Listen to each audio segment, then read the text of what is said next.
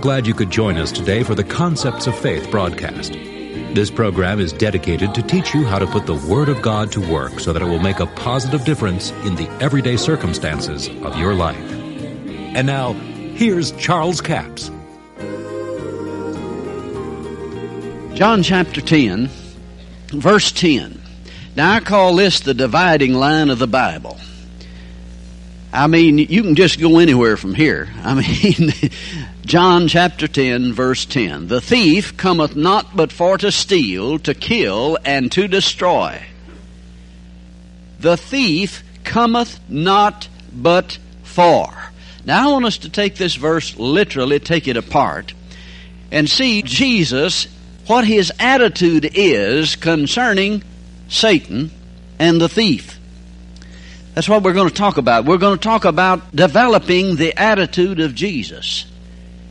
You know, quite often you hear people say something, I'll teach something out of the Word of God, and somebody will come up and say, well, now, Brother Capps, here's the way I believe that. I said, well, but here's what the Word says. Well, I know it, but here's the way I believe it. Well, now, see, they had a better idea, they thought. But we need to develop the same attitude that Jesus has concerning these things. Now, whether you realize it or not, Jesus had just a little better insight into these things than we do. And we can stand off and say, well, I just don't believe that, and just walk on in darkness and stumble and fall. And the Bible says, he that walketh in darkness knoweth not at what he stumbleth. But the entrance of the Word will bring light. The way this is stated, I believe the Holy Spirit designed it this way. The thief cometh not but for to steal, to kill, and to destroy. Three things that Satan came to do. Steal, kill, and destroy God's creation, your finances, your health. Whatever it is that God has given you, Satan has come to steal it, to kill it, and destroy it. Now, in the beginning, in Genesis chapter 1, you find that when God created Adam and put him in the garden, that Satan appeared in the garden. He was already a fallen being. He had already been cast out of heaven. He was a loser from the beginning there in the Garden of Eden. But you see, he talked mankind into bowing their knee to him and turning their authority over to him. And Satan caused Adam and Eve to become subordinate to him. They bowed their knee to Satan. And here Jesus is giving us some insight into it.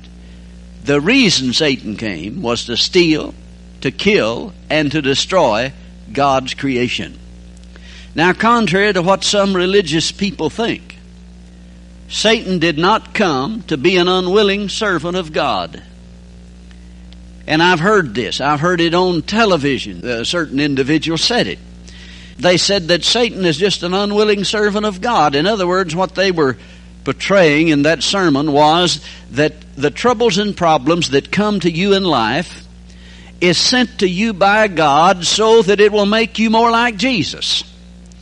And it's Satan that really may cause it, but you see, he's doing it because he's working for God. Now, you got to be kidding.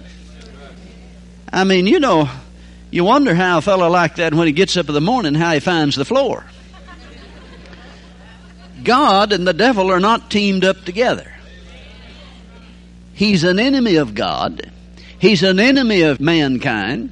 And Jesus said, the thief cometh not but for to steal, to kill, and to destroy.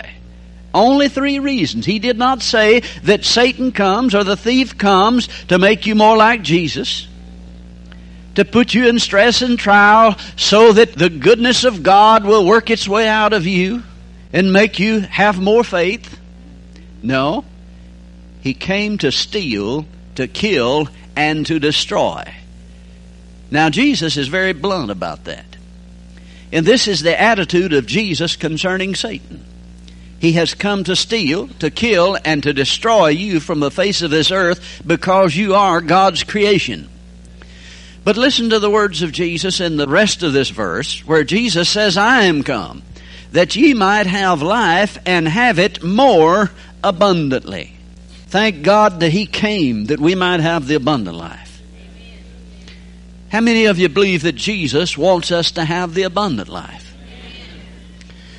No, Jesus didn't come that we might have trials and them more profoundly, that we might have troubles and them more often, that we might have worry and lack in this life. He came that we might live the abundant life and overcome the thief that came to steal, to kill, and to destroy. There's an attitude of Jesus that I want us to look into concerning Satan. If you would go with me to Luke's Gospel, the 13th chapter, and listen to what Jesus says here, beginning with verse 1, Luke chapter 13, verse 1. There were present at that season some that told him of the Galileans, whose blood Pilate had mingled with their sacrifices. And Jesus answering and said unto them, Suppose ye that these Galileans were sinners above all the Galileans, because they suffered such things? See, you have people sometimes that have the idea that, well, this great tragedy happened to them because they were such great sinners. Listen to what Jesus said.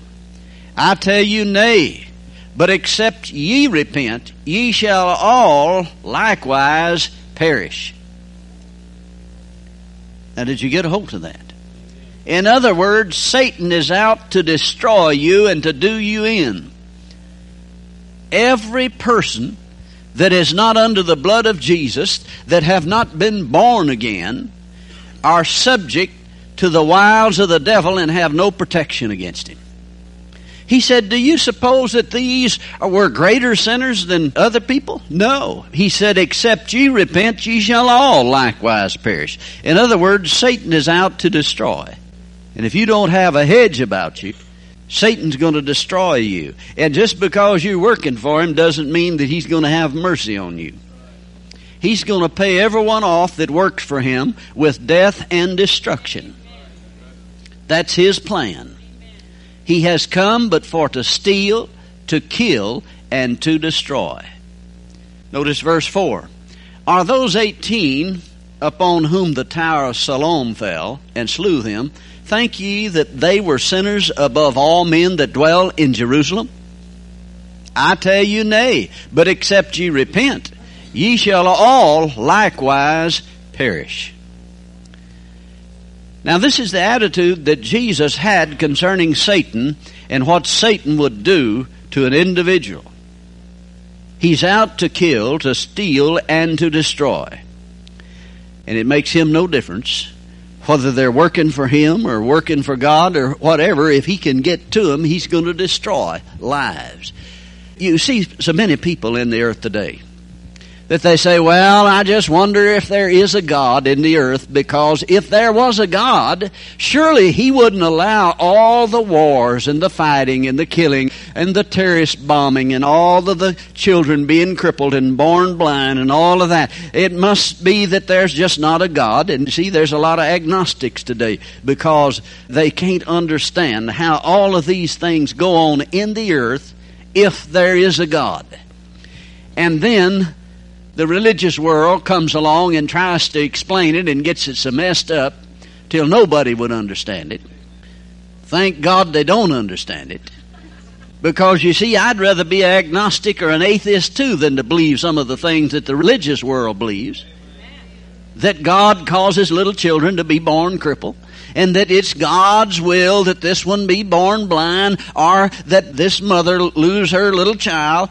That the Lord knows best, they'll say. If you've ever been to one funeral outside of a word funeral, you've probably heard what Job said, quoted, the Lord hath given and the Lord hath taken away. Blessed be the name of the Lord. Well, it's true that Job said that, but it just simply wasn't the truth. It was rightly stated. That's what Job said, but Job was deceived. It wasn't the Lord that took away. I saw a bumper sticker the other day that was more accurate than that. It says, the Lord hath given and Uncle Sam has taken away.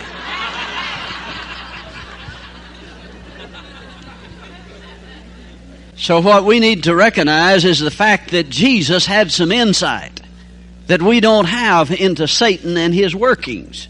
That He's not out to make you more like Jesus. He's not out putting just a little pressure on you so you'll dig in there and be more like Jesus. He's out to trip you up and destroy you. And if you're not born again, you're in double trouble because you have no protection. I mean, He'll kill His own in a minute. And what we need to realize is that God is on our side. I am come, Jesus says, that you might have life. How many of you want life? How many of you want it more abundantly? Then Jesus said, I am come that you might have that more abundant life. Thank God. That's good news, isn't it?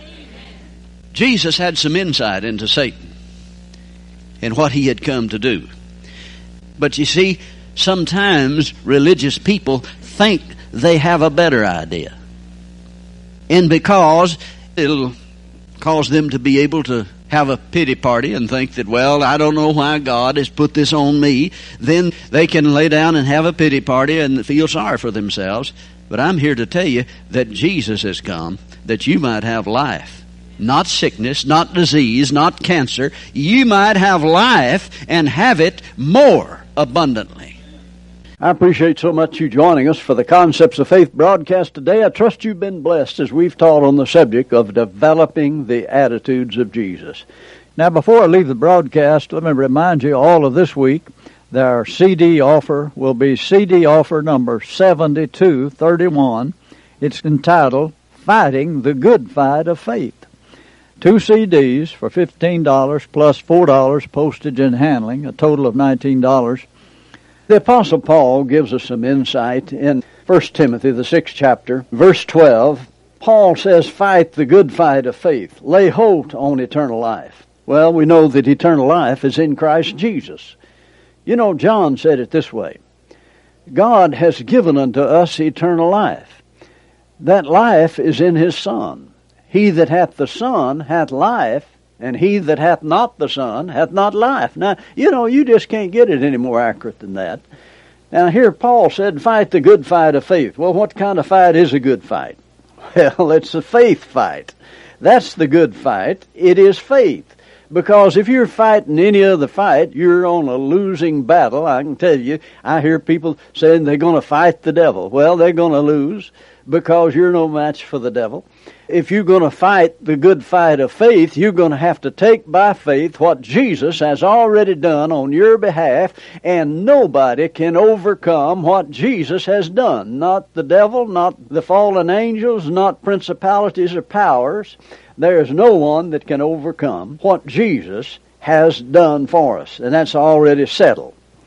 You fight the good fight of faith.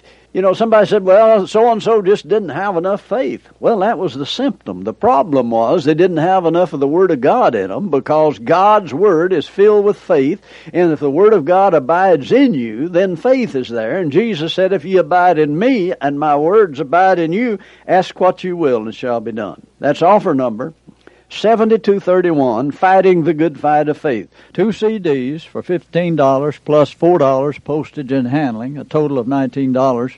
We have a toll-free order line, 1-877-396-9400. Until tomorrow, this is Charles Capps reminding you the enemy is defeated, God is exalted, and Jesus is coming soon.